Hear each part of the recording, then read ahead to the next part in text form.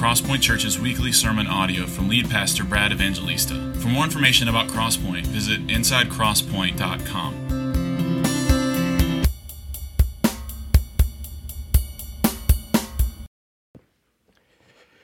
Amen. That was a beautiful song.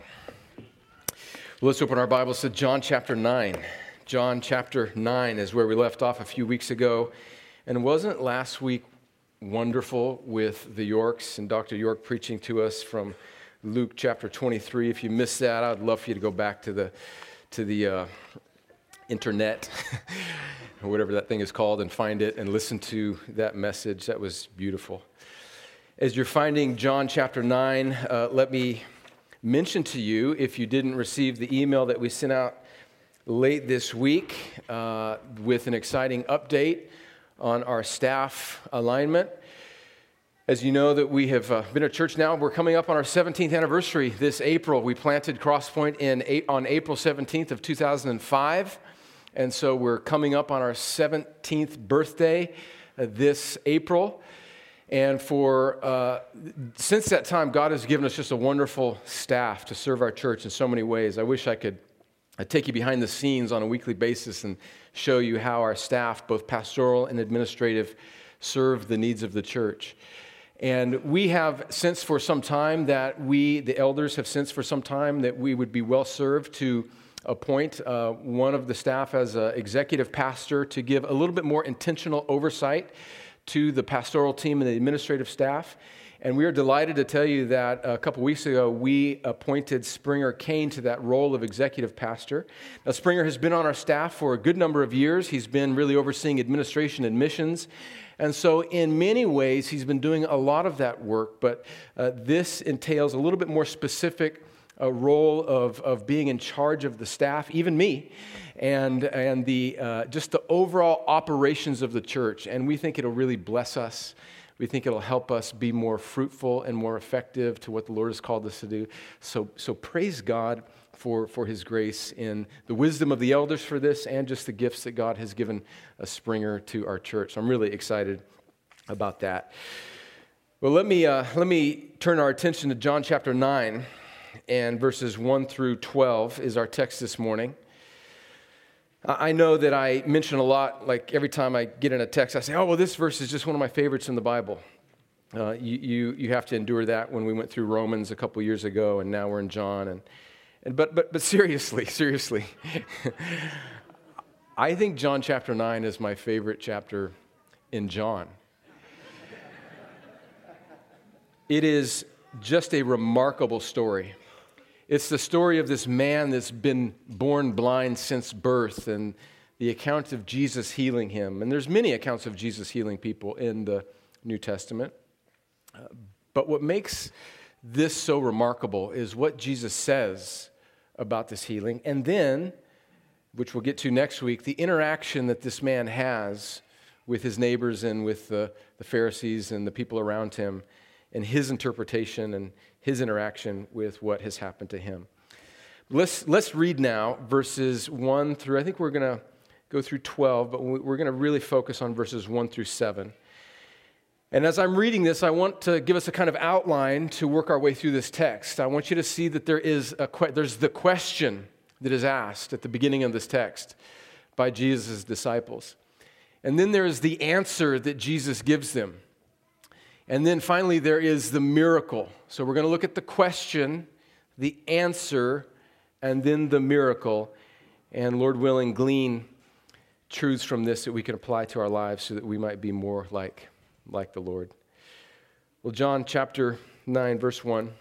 And remember, we're coming off of the end of chapter 8, where we left off a few weeks ago, where Jesus has essentially declared his divinity to the religious leaders of his day by telling them that before Abraham was, I am. He's telling them, I'm God. And it caused them such anger that they wanted to stone him, and he slipped out of the temple. And so evidently a period of time has passed, because now in chapter 9, verse 1, he's now with his disciples, and there's this amazing healing and interaction. So verse 1, as he passed by, he saw a man blind from birth. And his disciples asked him, Rabbi, who sinned, this man or his parents, that he was born blind? Jesus answered, it was not that this man sinned or his parents, but that the works of God might be displayed in him. We must work the works of him who sent me while it is day. Night is coming when no one can work. As long as I am in the world, I am the light of the world. Having said these things, he spit on the ground and made mud with the saliva. Then he anointed the man's eyes with the mud and said to him, go, wash in the pool of Siloam, which means sent. So he went and washed and came back seeing. The neighbors and those who had seen him before as a beggar were saying, is this not the man who used to sit and beg? Some said, it is he. Others said, no, but he's like him. He kept saying, I am the man. So they said to him, then how were your eyes opened? He answered, the man called Jesus made mud and anointed my eyes and said to me, go to Siloam and wash. So I went and washed and received my sight. And they said to him, where is he? And he said, I do not know. Well, this is the word of the Lord. Every word of the Lord proves true. I want us to think about the question first. Let's understand the scene. Now, Jesus is with his disciples, so clearly there's been some time that's passed. He didn't just slip out of the temple in chapter 8 and then convene with his disciples.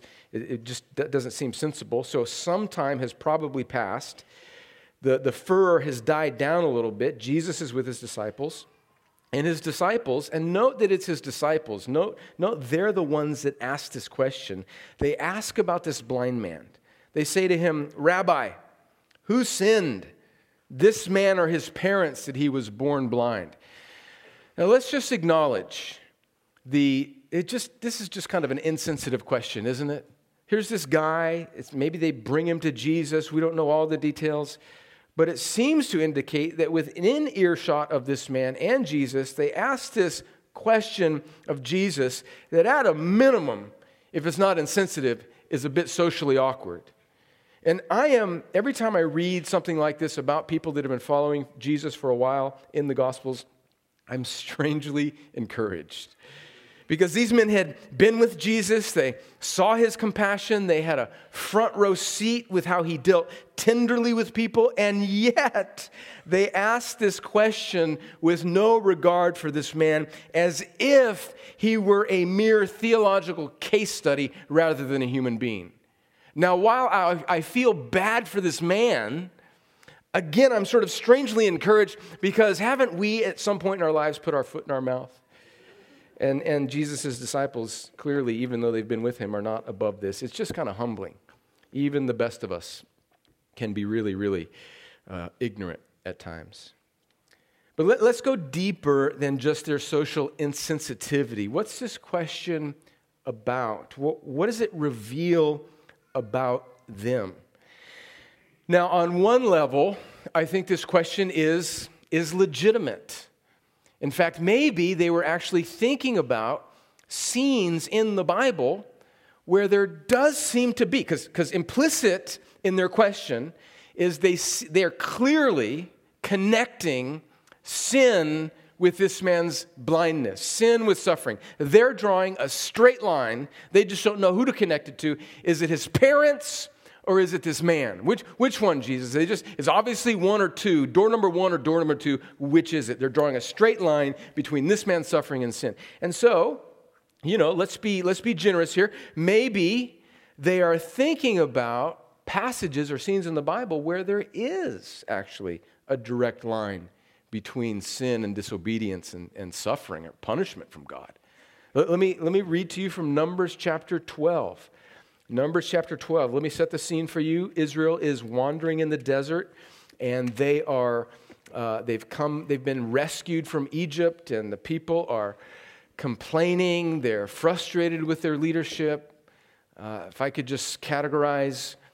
summarize Numbers with just a one-sentence overview, it would be, sanctification is hard. And I think that's what's going on in Numbers. The people are upset. The leadership is, and so Moses has led the people. He's received the law. They're coming out of Mount Sinai, wandering in. This should have been a 12-day journey, but it ended up taking them 40 years.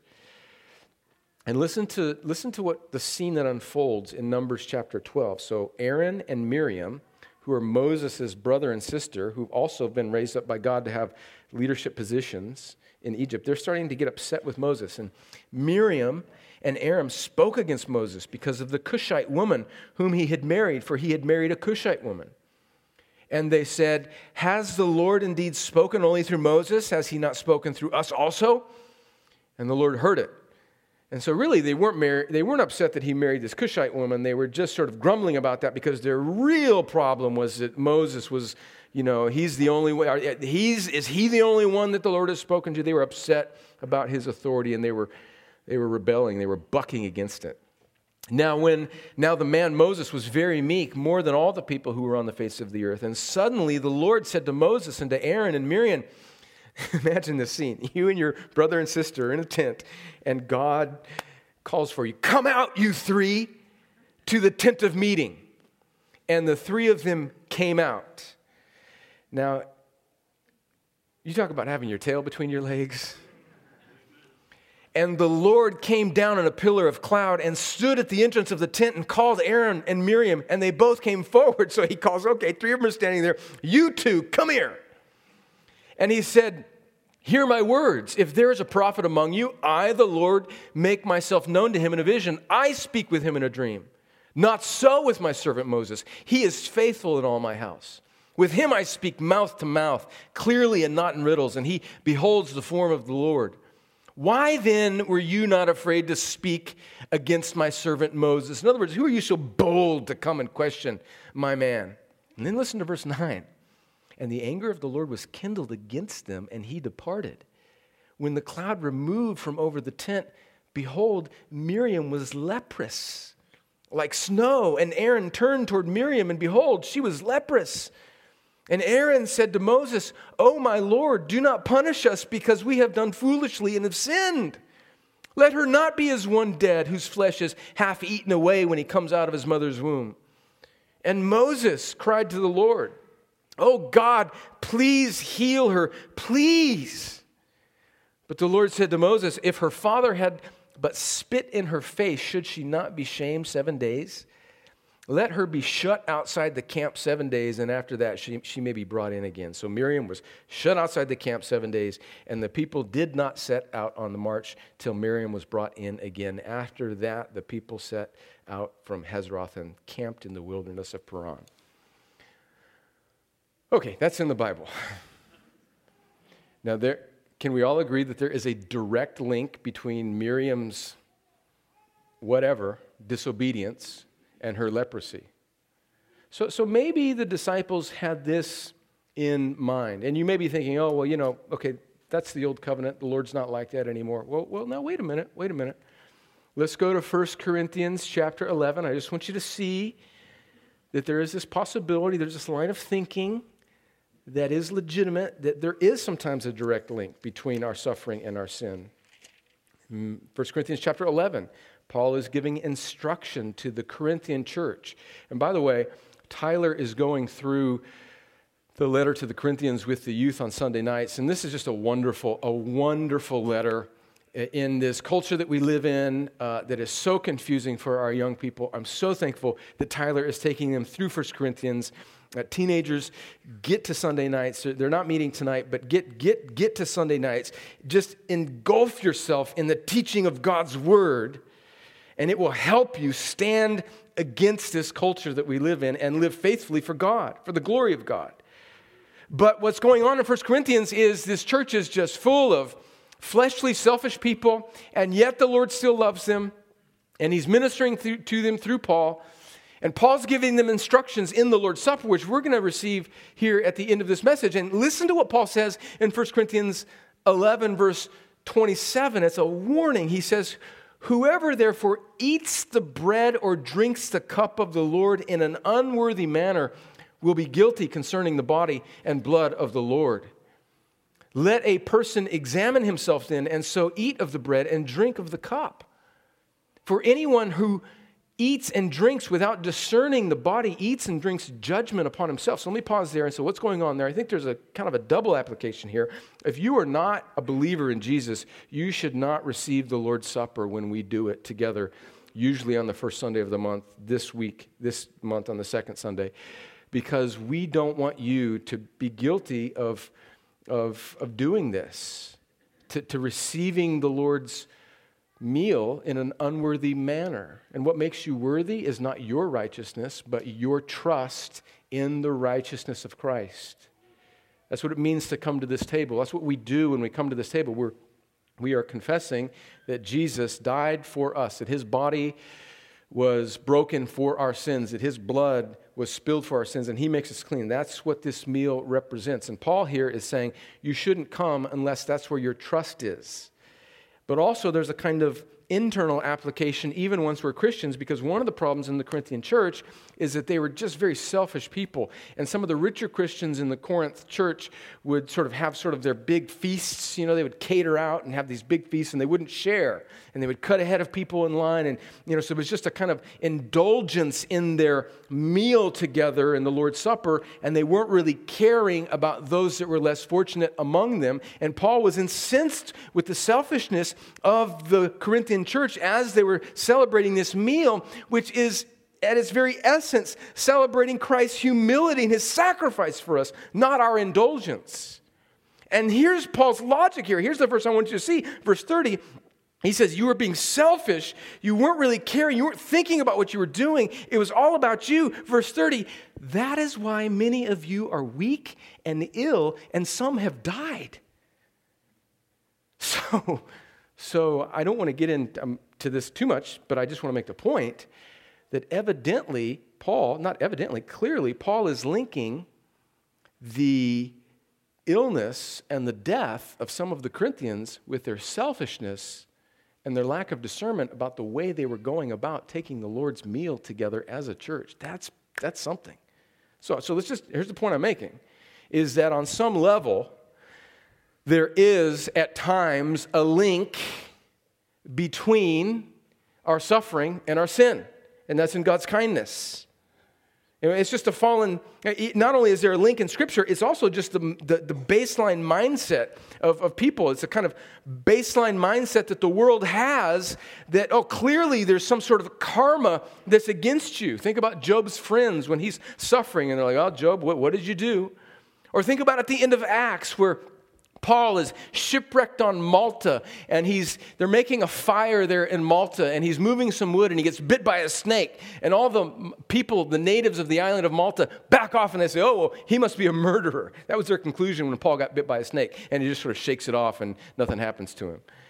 The point is that it's understandable on some level, both biblically and just knowing this fallen notion of karma that the world operates on, that the disciples would piece this together in this way. But let's go even deeper. What is this view that there is, without a doubt, a direct line between this man's sin and his blindness, or his parents' sin?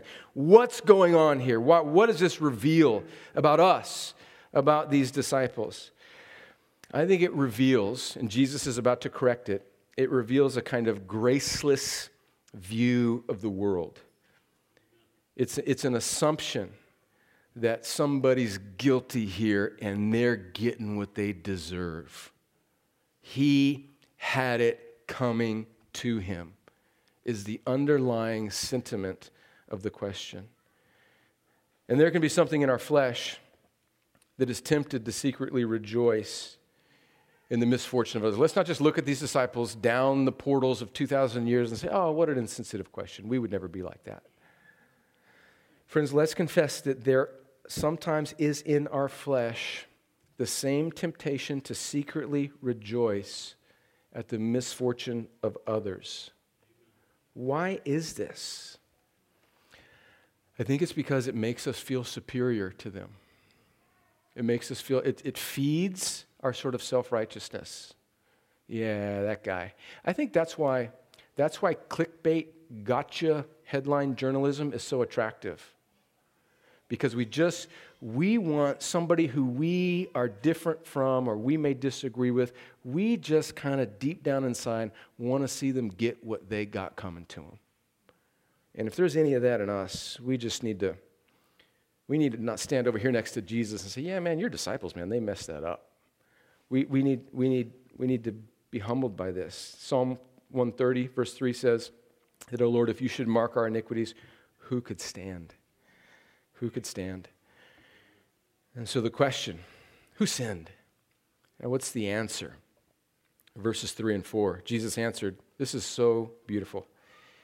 "It was not that this man sinned or his parents, but that the works of God might be displayed in him."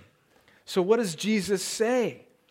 Jesus is saying, look, in this case, sometimes there is. We've read about that in Miriam's case in Numbers chapter 12 and in 1 Corinthians 11. Sometimes there is.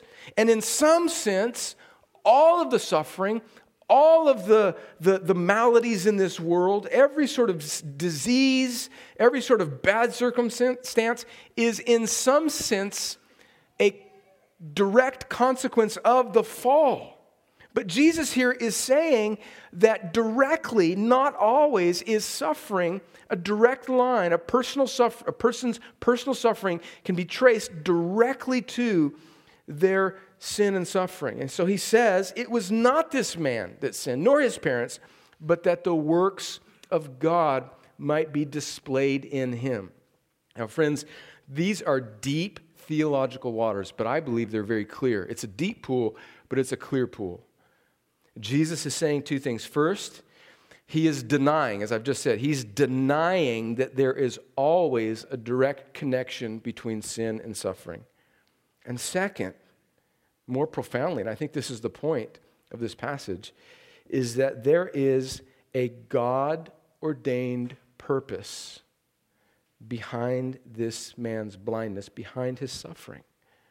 Think about that. Now, God has intentionally, let's say it directly and without shame, God has intentionally made this man blind, born that way, for the greater purpose of revealing his power in this man's life at an appointed time according to his good pleasure, for the display of his good and his glory and the good of this man. Now, the Bible is full of this type of intention by God. I think of Genesis chapter 50. Joseph being sold into slavery by his brothers, treated horribly by them, left for dead, lied about by Potiphar's wife, forgotten by his cellmates when they get before the Pharaoh. And all of this happens, and through a course of time, he eventually is exalted by his righteousness to be really the second in charge in Egypt. And he, because of the role he's in, is now in a place to be able to rescue his brothers and his family in Israel from their famine. And at the end of Genesis, we see this confession of Joseph where he says, what you intended for evil, meaning his brothers, God intended for good, for the saving of many lives. And so we see the same event, all of this sin that's been committed against Joseph. We see this double intention, the intention of Satan, the intention of evil brothers, and the intention of God that is overriding that, and even using, this is profound, even using the intention of the adversary to bring about his greater intention in the life of Joseph and his family, and ultimately the rescue of Israel from famine. Think about, let me show you this even just more pointedly in the life of Paul. Let me read to you from 2 Corinthians chapter 12. 2 Corinthians chapter 12. This is a familiar passage maybe to many of you. It's a familiar thing in your mind about Paul's thorn in the flesh. And we're not exactly sure what Paul's thorn in the flesh is, whether it was a spiritual problem or whether it was a physical problem. I don't think that's so important, really. It's just, it was a problem. It was something that he was struggling with. But I want you to see Paul's Holy Spirit inspired logic about that thorn, that suffering that he was enduring. 2 Corinthians chapter 12, verse 7. This is Paul. He says, so to keep me from being conceited. Now, does the devil want to keep you from being conceited? No, he wants you to be conceited. So already we're clued off.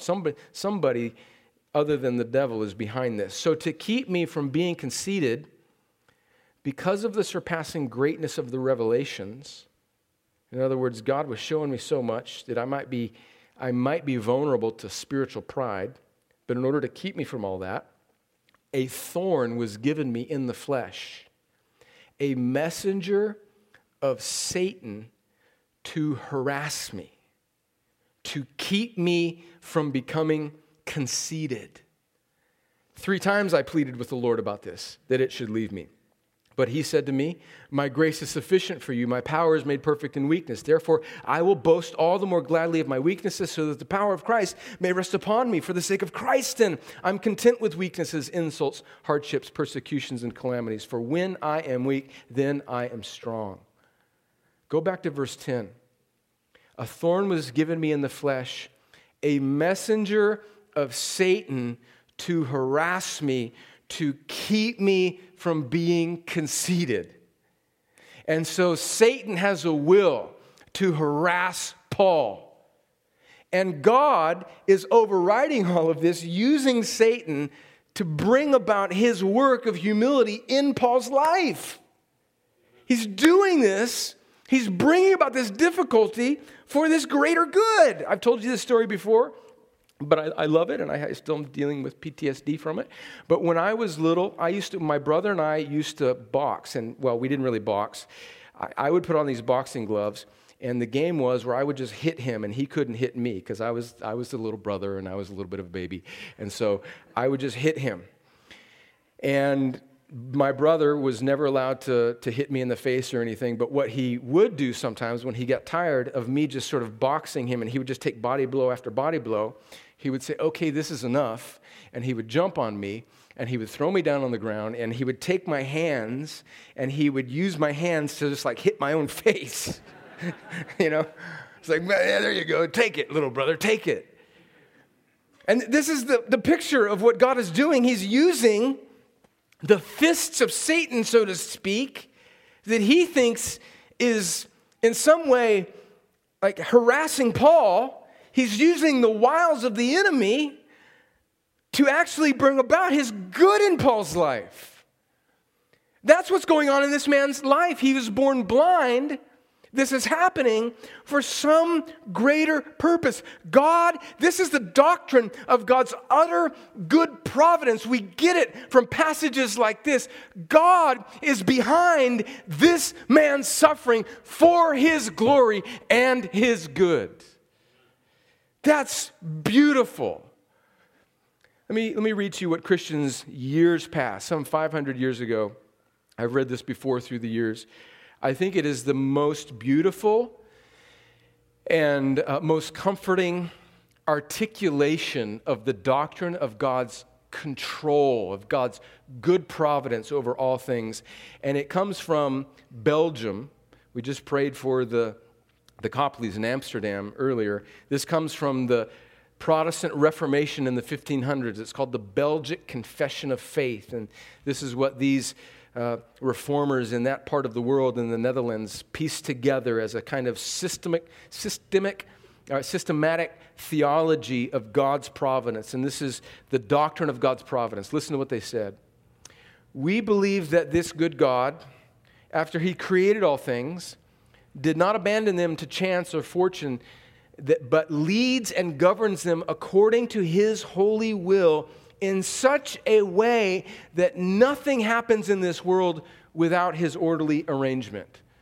So let me pause there and saying, I think this is true. I think that whatever, God works all things together. He creates light and darkness. Isaiah, he knows the end from the beginning. There's these unbelievable passages in the Old Testament that even in Amos where it says, is there calamity that comes upon the city that I did not bring? God is sovereign over it all. Now, how do we piece that together? They anticipate our question with the next paragraph. This is what the confession says. Yet God is not the author of, nor can he be charged with the sin that occurs. For his power and goodness are so great and incomprehensible that he arranges and does his work very well and justly, even when the devils and wicked men act unjustly. And now you may be thinking, well, how does paragraph 1 and paragraph 2 go together? How can God, in a sense, order all things and yet not be charged with the sin that occurs? Friends, this is, as this confession says, incomprehensible. We don't know. And now they give a kind of explanation of how we should apply this to our hearts. It continues, we do not wish to inquire with undue curiosity into what he does that surpasses human understanding and is beyond our ability to comprehend, but in humility and reverence we adore the just judgments of God, which are hidden from us, being content to be Christ's disciples so as to learn only what he shows us in his word without going beyond those limits. There are just some things, some purposes, the wisdom of God which we cannot fully know. God has brought this blindness upon this man for his good. But God, how could that be? How could you be up to something good in this man's life when he's endured such suffering? We can't see it, but we can see what Jesus says, and we can believe it even if we don't fully understand it. This doctrine, it continues, gives us unspeakable comfort since it teaches us that nothing can happen to us by chance, but only by the arrangement of our gracious Heavenly Father. He watches over us with fatherly care, keeping all creatures under his control so that not one of the hairs of our heads, for they are all numbered, nor even a little bird can fall to the ground without the will of our Father. In this thought we rest, knowing that he holds in check the devils and all our enemies who cannot hurt us without his permission and will. Amen. Friends, why is this perspective so hard for us that God would work in this way? I think it reveals two false lines of thinking. First, let's admit that in all of us, there's often a little bit of a subtle version of the prosperity gospel. And what do I mean by that? Well, no, we see the abuses of maybe these charlatans that are on TBN and TV preachers that are, preaching some sort of financial fortune if you will just sow seed into their ministry. And we roll our eyes at that and say, well, that's ridiculous. But we similarly are vulnerable to think that if I just believe the right things and I obey the Lord and I live a relatively righteous life, then God kind of owes me obedient children, a happy marriage, job satisfaction. And that is a kind of subtler form. It's a less indulgent, but still prosperity-driven gospel that God owes me something here in this life. And the second thing that it reveals about us when we struggle with God's providence, and I struggle with this, is that it shows us that we don't live for heaven like we should.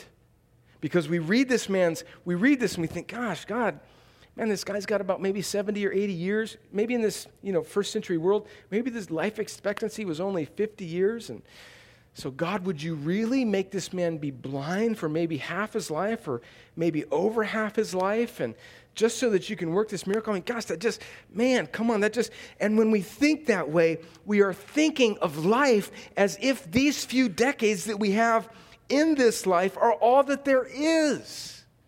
And that's a lie. And so, when anything comes along that might threaten our optimal or fulfilling life in a worldly sense, it immediately threatens our joy. And let's admit this, friends. Let's admit this. I think the greatest challenge of the Christian life is to continually live for eternity and not just these 80 and 90 years. And strangely, you know how people say, well, he's so heavenly minded that he's of no earthly good? You know how people say that? Have you ever heard that? Don't say that. Actually, I think the reverse is true. That if we're really heavenly minded, if we know that God is sovereign and nothing happens to us apart from his good, fatherly, orderly arrangement, then we can give our lives away and we can actually be more fruitful here because we are living for there.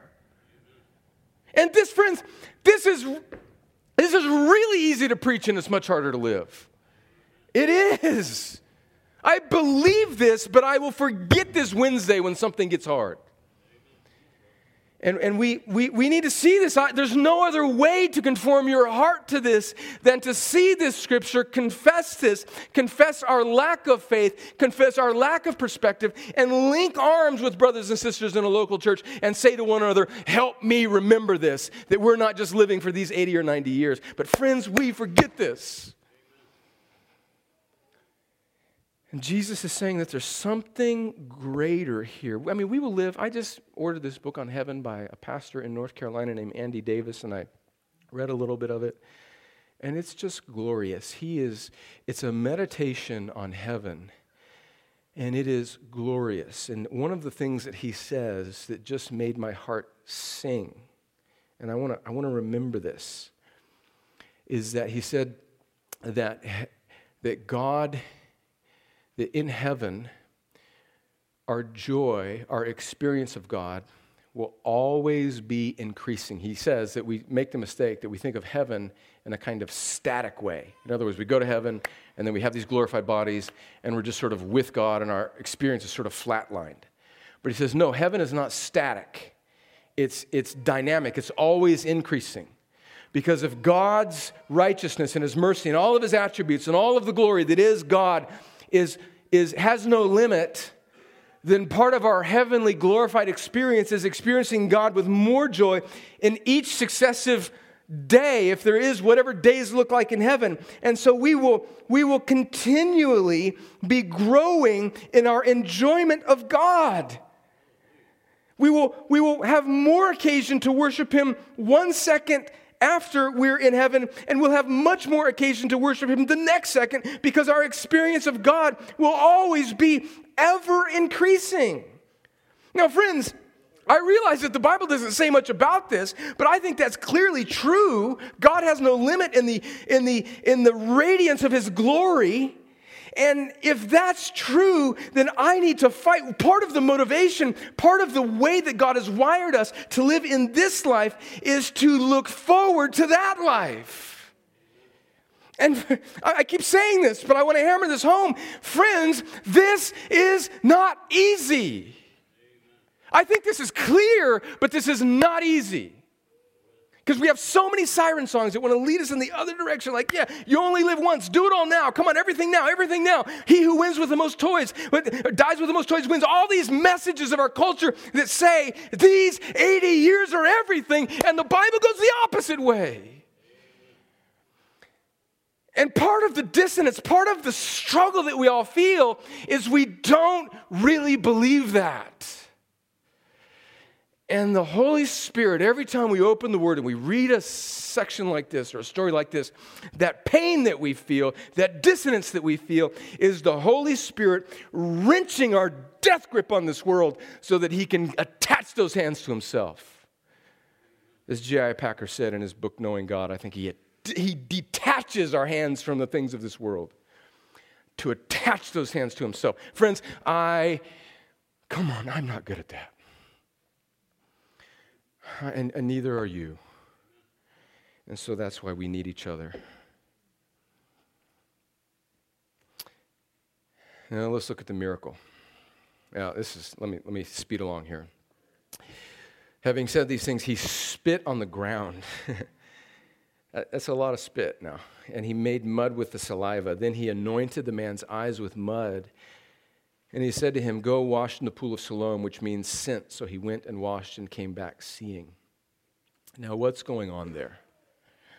And he does something similar twice in Mark. One time he spits on a guy's face. One time he spits on his finger and puts it in a guy's ear. You know, it's just like what? But here it's a mud pie. It's a mud pie. He spits on a bunch of dirt and pats it on the guy's eyes. Now, I love this. There's this living theologian. He's a great modern New Testament theologian. His name is Don Carson. Maybe some of you have read some of his books. Just a wonderfully brilliant man. And he's written a commentary on John, which is really respected in our circles. And this is what Carson says about what's going on in this verse where Jesus spits on the dirt and makes mud and pats it on the guy's eyes. He says, and I quote, this guy has multiple PhDs. He's one of the most brilliant men that I know biblically, and this is what he says. It is extremely difficult to decide just what this signifies.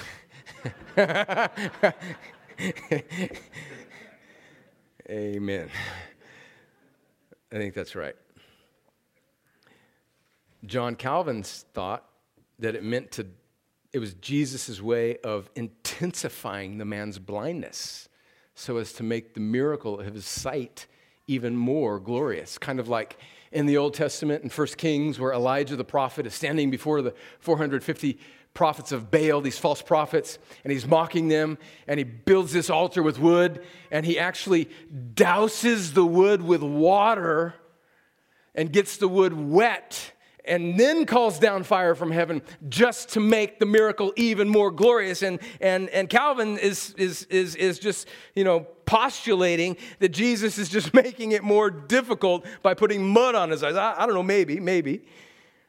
Some have said that the dirt in the ancient culture, in first century Palestine, dirt and any bodily fluid was considered unclean by Levitical law. And Jesus is kind of representing here that whatever he touches, even the most unclean thing, reverses that, and the unclean becomes clean when Jesus touches it. So the polluted becomes purified when Jesus is involved. And I think there might be something to that.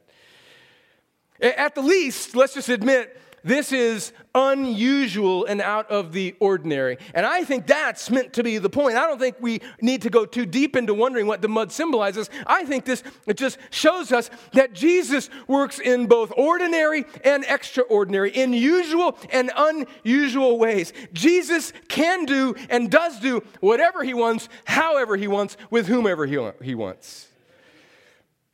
And we cannot systematize our experience with the Lord and impose it as a template on others. Do you know that as many of you, and think about all the people that have come to, I love to think about this. I have been in the room 4 times.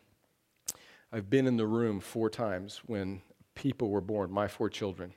I was nervous. We were just laughing about this the other day because we have a grandchild coming, and can you pray for me, church? I'm in a little bit of hot water because I'm in 2 weeks. I'm going to South Africa, and I scheduled this trip the day of the due date of my grandchild. So, my name is Mud, basically, in my family.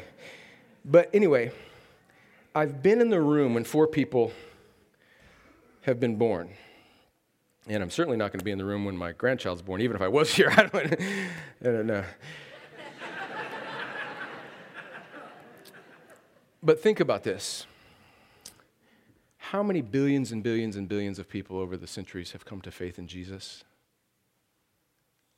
That's how many different ways that a soul has passed through the birth canal of the Holy Spirit. All of the 4 physical births that I saw were different. The labor pains were different. The timing was different. God works in miraculous ways. He does. Think about this, how specific and how personal is the loving Father. He wooed me through my older brother over the course of 4 or 5 years, hearing the gospel. And he wooed me. Then he brought this heavyweight champion boxer who could barely enunciate a sentence, and it opened my eyes to the gospel. And right now, maybe God is wooing your heart. He does whatever he wants in mysterious, glorious, strange ways,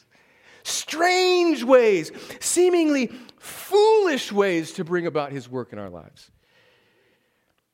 And this miracle, I think, is a picture of not just how Jesus can heal physical blindness, it's the healing of spiritual blindness. It's in fact, all of the healings of Jesus are not ultimately meant to dead end on the fact that Jesus can heal us physically. Of course he can. But everybody that Jesus healed physically in the Gospels eventually died physically. They are all pictures of a spiritual reality. We are all like this man. We were born blind, spiritually blind. And Jesus comes to us, and he gives us sight in strange and unusual and imperceptible, and by the eyes of the world, foolish ways. And he opens up our eyes. fact, that's the whole message of the cross. Listen to this as we end 1 Corinthians 1, verse 18. For the word of the cross, or the message of the cross, is folly to those who are perishing. But to us who are being saved, it is the power of God. I personally, I don't know if this is exegetically or theologically correct, but it's devotionally encouraging to me. I see a connection between the foolishness and the unusualness of mud. What? And the foolishness and the unusualness of the cross is the means to bringing sight. You mean to tell me that the creator of the universe would allow his creation to crucify him so that he would die on the cross for their sins, that he would take their punishment, and that he would open up their eyes so that they can trust in him, the one who created them, who also died for them, who rose again from them? You mean that is the message of Christianity? Yes, that seems crazy that this omnipotent being would do that. To the eyes of the world, Paul is admitting that is foolishness. But to those who have eyes to see, it is the power of God. And friends, he does that for you if you're a Christian. He has done that, and he can do that for you if you are blind. My prayer is that we all would see and trust in Jesus. Well, let's pray before we receive communion as the band comes and leads us, and then Tyler will come lead us to receive communion together. In just a moment, I'm going to pray. And then as the song is being played, if you are a believer, you're welcome to come to the table and find the usher that's closest to you and take the elements, the bread and the cup, and then hold on to them, and Tyler will lead us to receive them together. Lord, the message of the cross is foolish to blind people, but it's the power of God to those of us that are being saved. And we know that we are being saved by your power, not by our own. We don't make ourselves see. We know that you must give us eyes to see. So, Lord, for any friends in this room who, by your Holy Spirit, have been made aware that they have not previously seen, but they now see, Lord, would you awaken them? Would you give them a heart so that they can trust in Jesus? And for those of us that do see, Lord, we know we see, but Lord, the windshield of our eyes of faith can get muddy at times. It can get polluted. Lord, refresh us, clean us, wipe our eyes afresh so that we can see Jesus clearly again. And like this man did, obey him. Obey him. Lord, as we come to this table, nourish us with your body and blood that this bread and juice symbolizes. Nourish us with the gospel, I pray. In Jesus' name, amen.